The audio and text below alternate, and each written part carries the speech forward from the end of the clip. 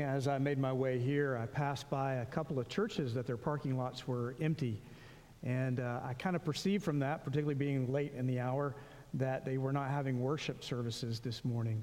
But I don't want to cast any judgment upon these other congregations. I am just glad to be here with you this morning.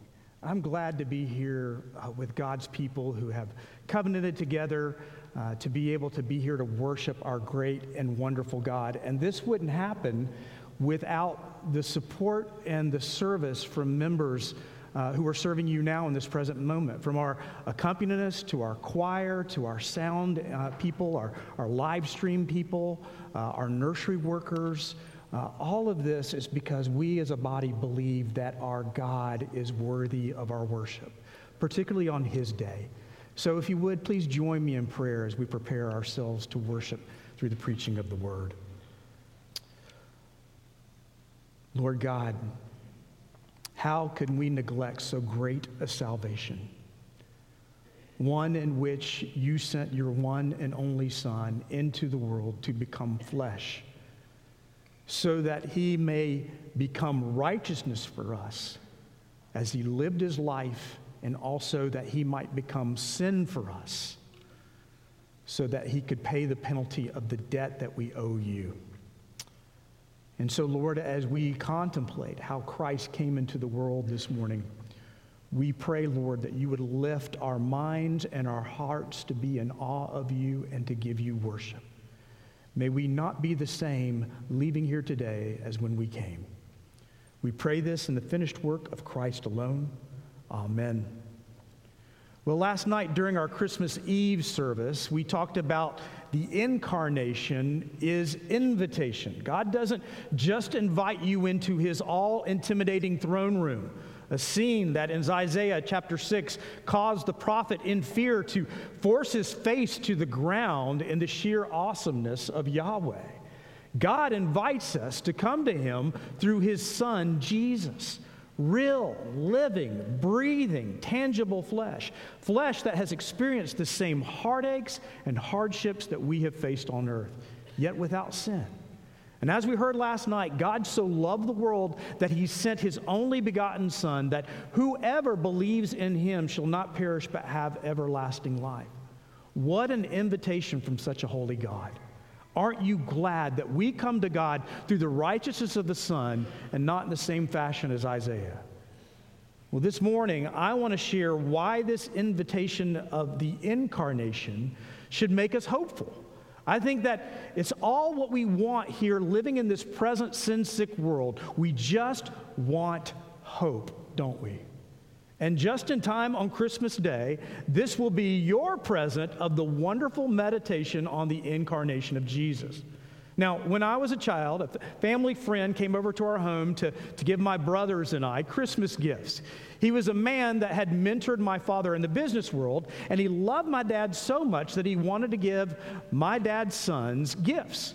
And whenever Mr. Beeman came over, he always seemed to have the coolest presents to give us. And on one of these occasions, I can't remember exactly what my brothers got. I want to say that one of them got like a really cool pocket knife, and the other got a model airplane. And then I opened up my present, and it was a book. Now, for people that know me, you might be thinking, well, what a perfect gift for Blair. Because after all, he needs more books. But when you're 7 years old, a really thick book compared to a sharp implement and a plane that you can terrorize your enemies with is, well, it's boring. But here's the thing. This book was full of articles that taught you how to do all kinds of cool stuff, like how to build a boat, how to make the perfect paper airplane, how to tie knots, how to build a treehouse, even how to play pranks on your friends. It was a gift that kept giving. At the time of the gift, I did not appreciate it. It just seemed like a boring gift. But later, as I got interested in reading, it was a book that I just kept going back to. It turned out to be an awesome gift. But at the moment it was given, I couldn't see just how useful it could be. Now, I see you out there this morning. Some of you came in. Some of you were able to actually manage to get your hair combed. You got your eyes blurry. Some of you were up probably with a baby all night last night. Some of you were up for other reasons last night, and you got up really early this morning before you came to worship. But I want to give you a useful present today. I want to give you the hope of the incarnation, but it's probably not the gift that you expected. And it's going to require me to get a little deeper than usual and for you to think a little harder than most people want to do on a Christmas morning. I'm going to provide you with 5, but actually 9 reasons the incarnation of Jesus provides us with hope. This is going to be the stuff of rich blessing. And I promise you, though it's not the gift you were expecting, if you come back to it a little bit later, as you contemplate it, it might fuel your hope, not just to the end of 2022, not just for 2023, but maybe even propel your hope for a lifetime, all because of the incarnation. So I'm going to ask you, if you will, please have your Bibles handy here. In fact, you might want to have a pen and the outline that's in your worship guide as well. And I'd like you to open up your Bibles once again back to Philippians chapter 2. This was our Advent reading for last night. It's on page 980. Now, this is what's so amazing. I did not plan Advent this year. Brother Brian worked out the Advent readings for this year. He had no idea when he put Philippians chapter 2 to be on the night for Christmas Eve that we were going to be discussing it this morning. I love how God just works all this out. And since this is a topical sermon here, I'm going to have you look at other passages this morning. So here we go. I'm going to give you 5, but actually 9 reasons the incarnation of Jesus can give us hope. And again, the word incarnation means that Jesus, the second person of the Trinity, took on flesh for all of eternity to become a man.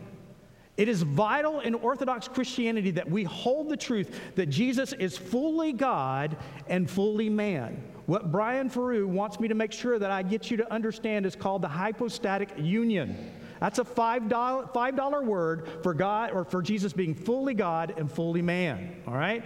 So say that with me. Hypostatic union. Very good. He is just grinning from ear to ear. All I see is this mustache going. Whoop.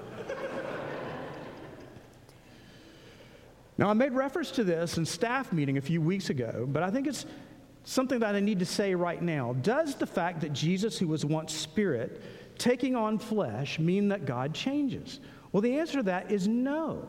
Not if it was the plan from the very beginning of eternity, as if eternity has a beginning. This is what God wanted all along, and it's consistent with his nature. We're told in Ephesians chapter 1, verses 1 through 14, that this plan of God, of the Son, entering into the world in this fashion was Yahweh's plan all along from before the world began. Therefore, he does not change in his essence. So let's see this hope as we read Paul's letter to the Philippians. Again, 5 reasons, but actually 9, that the incarnation brings hope. You're probably asking, why does he keep saying that? It's because 4 of these 9 reasons actually come under one heading. And we're going to linger on that first one a bit because of that. So reason number 1 that the incarnation of Jesus gives us hope is that Jesus is the perfect model of humanity. Jesus is the perfect model of humanity. Let's read this passage again. And I want us to highlight verses 5 through 8. So we'll begin in verse 1. So if there's any encouragement in Christ, any comfort from love, any participation in the Spirit, any affection and sympathy, complete my joy by being of the same mind, having the same love, being in full accord and of one mind. Now, think a second about what Paul just said. Our joy, our comfort, our connection to the Spirit, our affections come from having the same mind as the Lord Jesus. So he instructs here in verse 3, do nothing from selfish ambition or conceit, but in humility count others more significant than yourselves. Let each of you look not only to his own interest, but also to the interest of others. And here's our emphasis, having this mind among yourselves, which is yours in Christ Jesus, who though he was in the form of God, did not account equality with God a thing to be grasped, but he emptied himself or made himself nothing, taking the form of a servant, being born in the likeness of men, and being found in human form, he humbled himself by becoming obedient to the point of death, even death on a cross. Therefore, God has highly exalted him and bestowed on him the name that is above every name, so that at the name of Jesus every knee should bow in heaven and on earth and under the earth, and every tongue confess that Jesus Christ is Lord, to the glory of God the Father. Now let's go back. Let's look at verse 5. Paul says we are to have the same mind, the same thinking as the Lord Jesus. And this is what Jesus did. The second person of the Trinity, equal to God the Father in every way, though he was in the form of God, was not something that an ordinary human being could grasp or come to grips with. So what was he willing to do? Verse 7, he emptied himself, or he made himself nothing. Now, when Paul speaks about emptying himself, he is referring to Jesus as his status as a person in the Trinity. Christ did not cease to be God. He did not merely put away a particular superpower, but he emptied himself, or he surrendered his position in order to do what? By taking the form of a servant, being born in the likeness of men. Think about what Jesus did. As the creator of the universe, God the Son, due all glory and majesty, entered into the world in his human nature. He was no less divine, but he relinquished his position in order to become completely like one of us in every way, yet without sin. He came as a baby. He would suffer the indignity of being human that we would. Like many of us this past week, he would suffer cold. He would sweat in the heat. He would need food and subsistence, and he would nurse at his mother's breast. He would need his diaper changed. Oh, the wonder of the self-existing God, distinctly apart from his creation, would enter into the world and in his humanity become dependent upon it. When a baby enters into the world, it is a glorious work of God. The pain in childbearing is due to sin, but not the act of birth itself. I said last night that each one of you is special. You are created in the image of God. Therefore, every child in the womb and out of it is special. And the way Jesus entered the world proves that. He didn't just appear as an adult male. Adam did, so why not Jesus? Have you ever asked yourself why he came as a baby? Because he embraced every aspect of being human. He had to grow. He had to endure puberty. He had to learn. He had to gain experience, all to demonstrate the model of what God intends for humanity all along. Every one of us were procreated by our parents. Every one of us entered the world through our mothers. Jesus would experience the full range of human life just like every one of us. He would be the unfailing model of humanity. Children, those of you who are here with us, children, listen to this. Jesus knows what it's like to be you, to have limits, to be told what to do. The scriptures tell us that he learned obedience. He played with his friends. He probably played hide and seek. He was probably chased around the house by his dad, Joseph, just giggling all the way. He knew what it was like to be told no. He knew what it was like to be disappointed. He knew what it was like when a friend treated him unfairly or wouldn't share his toys with him. Jesus lived the full range of humanity perfectly. Therefore, he is a model for all of us. The life you are living right now is not obscure or unusual. Jesus lived it too. So because of that, there are 4 sub-reasons here that are implications of this. Why I say actually 9 reasons for our hope in him. And I'm going to be quick with these, but each of these could be a sermon in themselves, maybe next December. Because Jesus is the model of humanity, it means he shows us how to treat others. Look back at the beginning of Philippians chapter 2, verse 3. Do nothing from selfish ambition or conceit, but in humility count others more significant than yourselves. Let each of you look not only to his own interests, but to the interests of others. Paul admonishes the Philippians to consider others more significant than themselves and look after the interest of others. And he immediately cites Christ's condescension and becoming human as the supreme example of this. This is the mind of Jesus, to put others above self. And as our model, it should be the same as us. Think about our future reward of heaven when we all dwell together in our glorified bodies, in a perfect state without sin as God intended. We will all treat one another with respect and deference. You can ask anyone a question and not expect a sarcastic response. You will not be viewed as an inconvenience by the other person. No one will try to manipulate you for their own means. Everyone will have each other's interest before themselves. In fact, it's going to be better than Chick-fil-A when they say, no, really, it is my pleasure to serve you.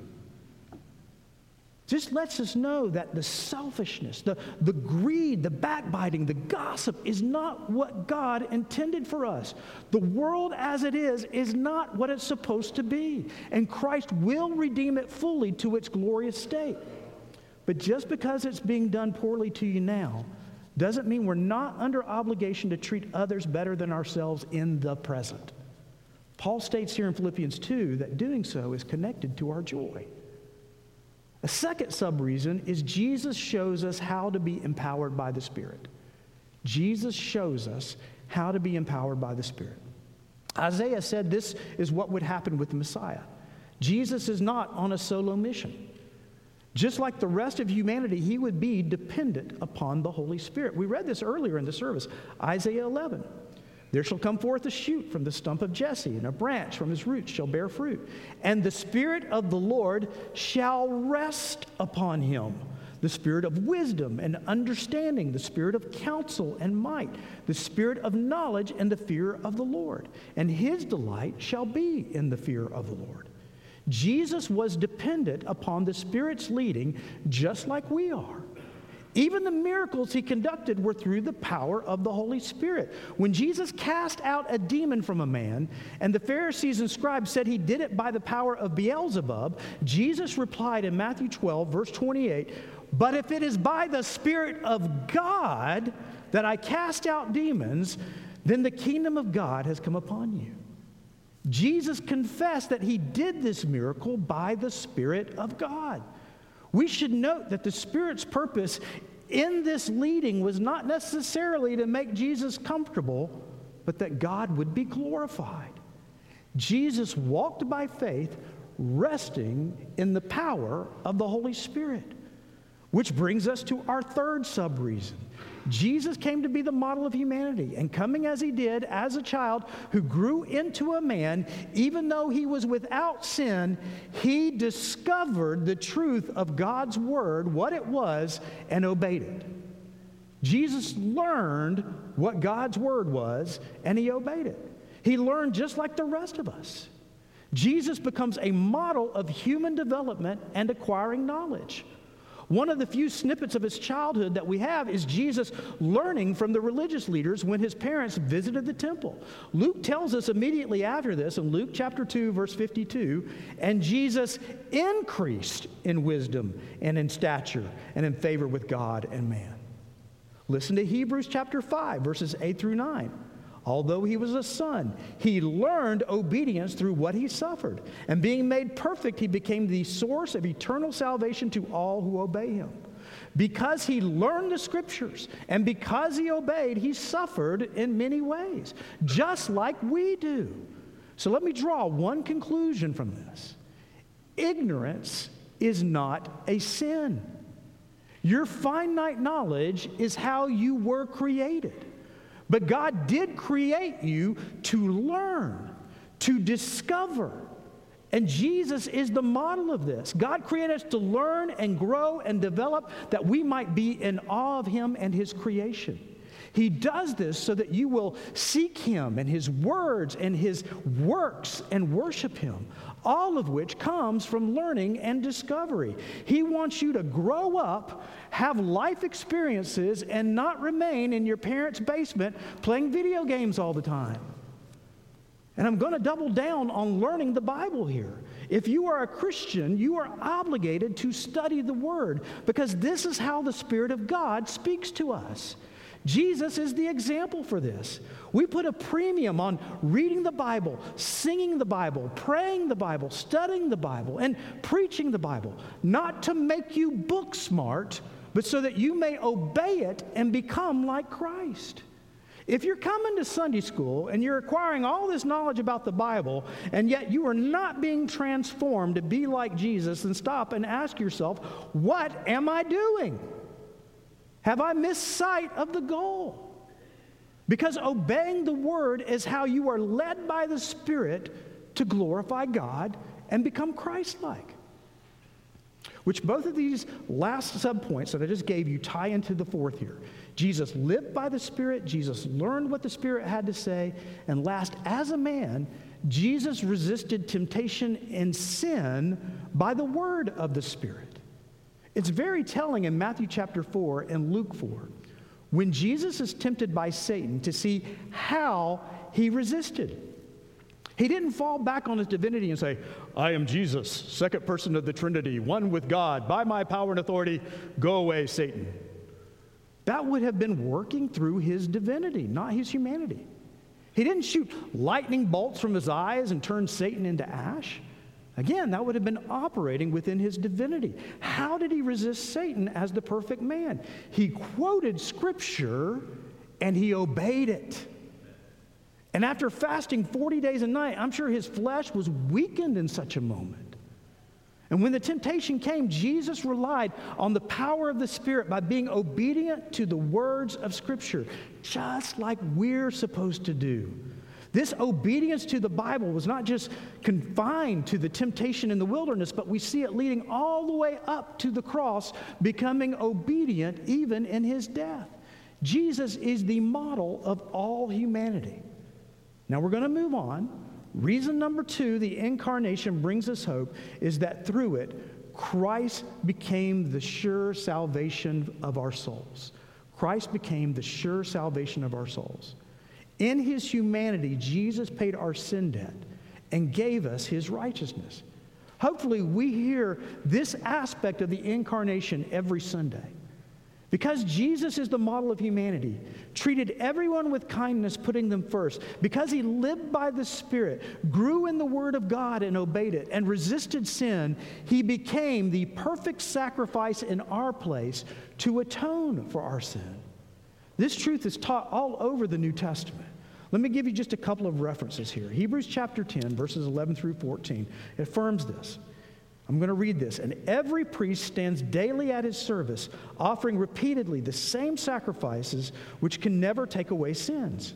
But when Christ had offered for all time a single sacrifice for sins, he sat down at the right hand of God, waiting from that time until his enemies should be made a footstool for his feet. For by a single offering, he has perfected for all time those who are being sanctified.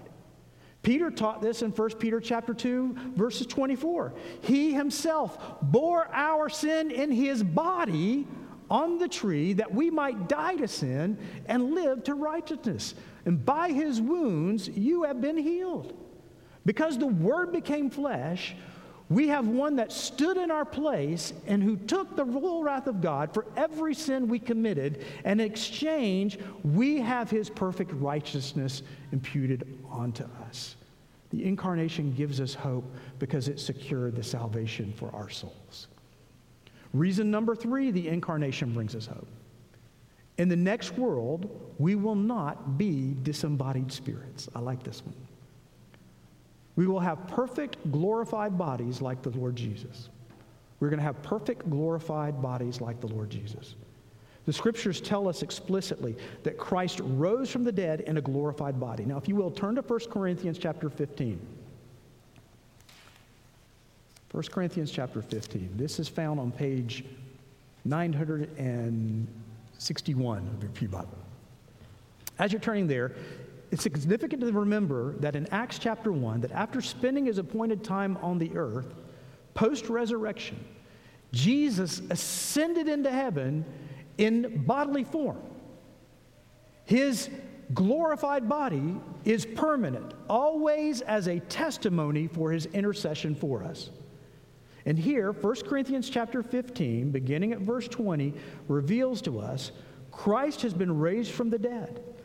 The first fruits, and if you want to underline that or circle that, that's important. The first fruits of those who have fallen asleep. For as by a man came death, by a man has come also the resurrection of the dead. For as in Adam all die, so also in Christ shall all be made alive, but each in his own order.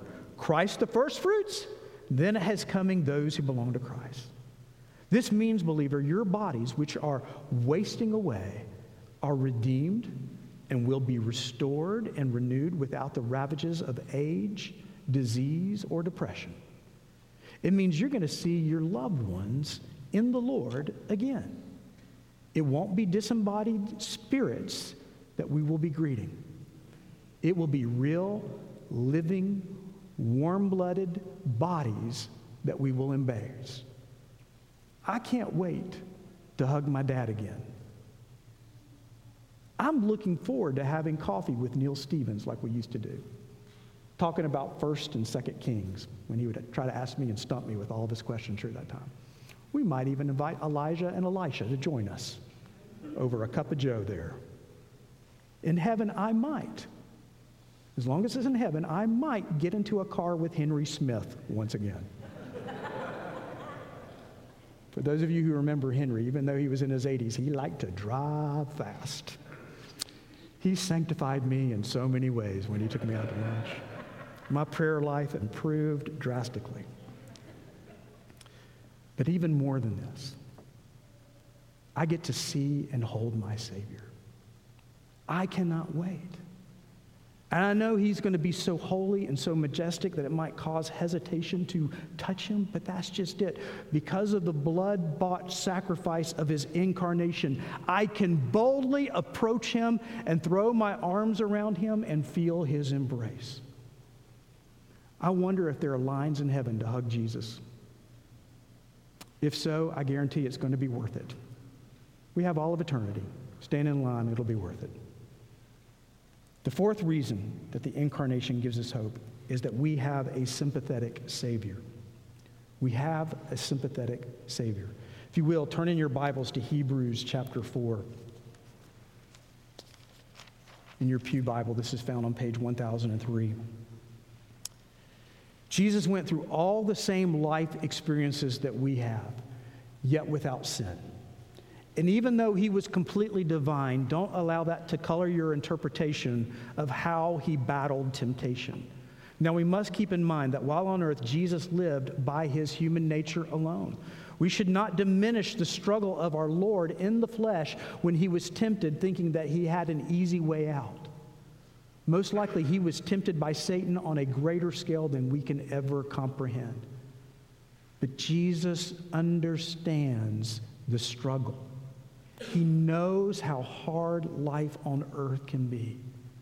He knows what it's like to be mistreated. He knows what it's like to be disappointed in others. He knows what it's like to be betrayed. He even experienced racism from the Romans.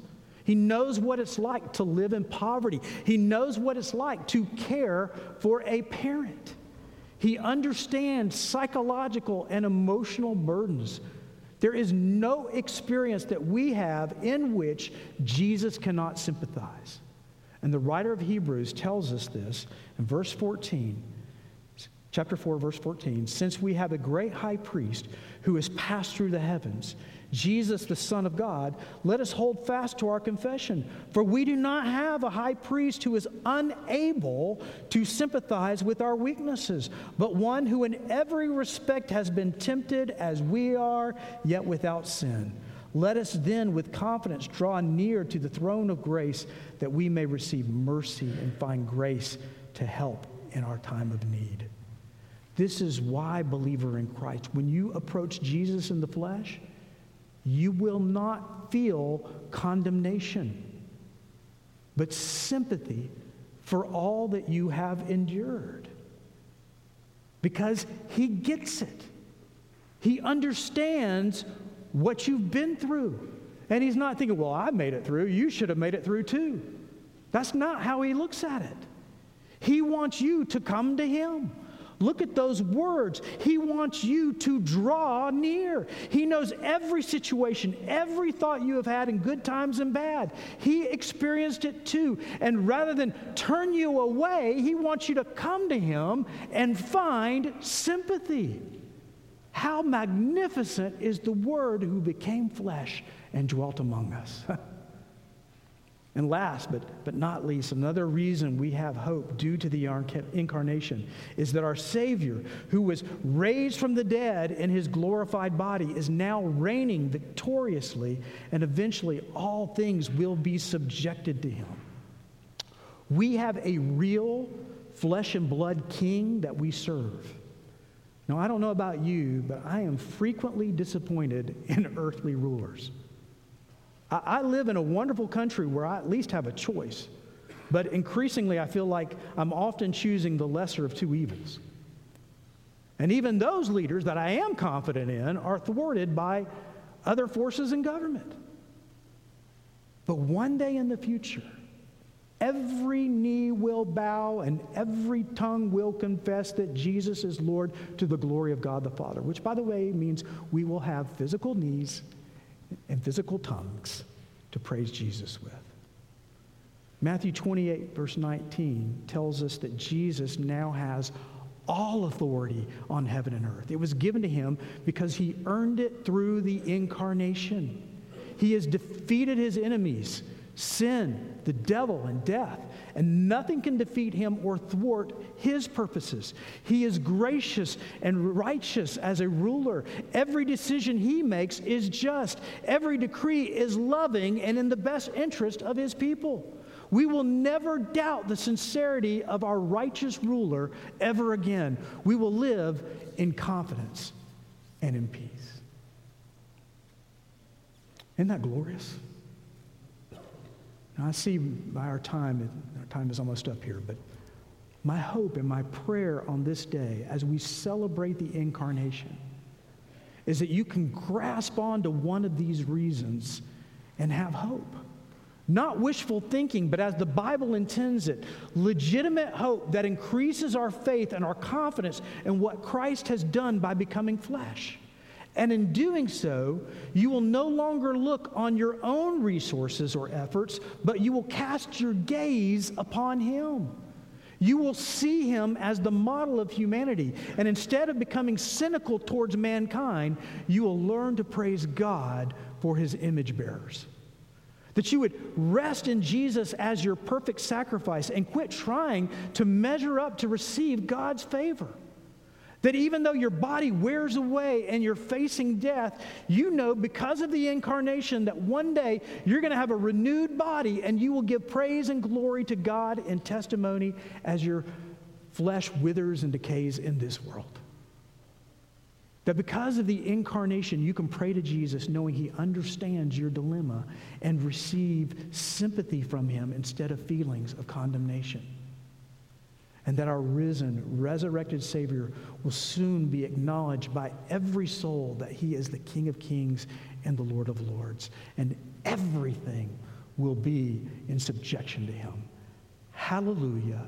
He is alive in the flesh forevermore. Let's pray. Oh Lord, in a hopeless world, it seems like we could cast our eyes upon the situation that we find ourselves in, whether it's the balances in our checking accounts, economy, the sin that's so rampant across the world, the evil that's done in the name of war and treaties and the bigotry and, Lord, all of it. We can become cynical.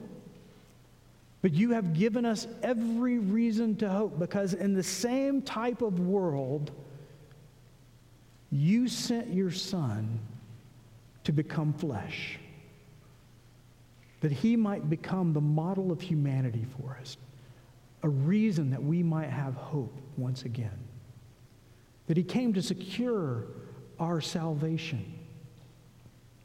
That, Lord, in the midst of all that He came to do, that He is are now our righteous ruler, ruling victoriously from heaven. That he sympathizes with us, that he understands us. Oh, Lord, thank you for Jesus. What a gift that you have given to us, a gift that can renew our hope once again. I do pray, Lord, that as we leave here today, we will stop trying to put our hope, our trust, our faith in ourselves. I pray that we will stop trying to put our faith in government. I pray that we will stop trying to put our faith in other human beings. But I pray, Lord, that we will find our hope in Christ alone. We pray this in the finished work of Jesus Christ. Amen.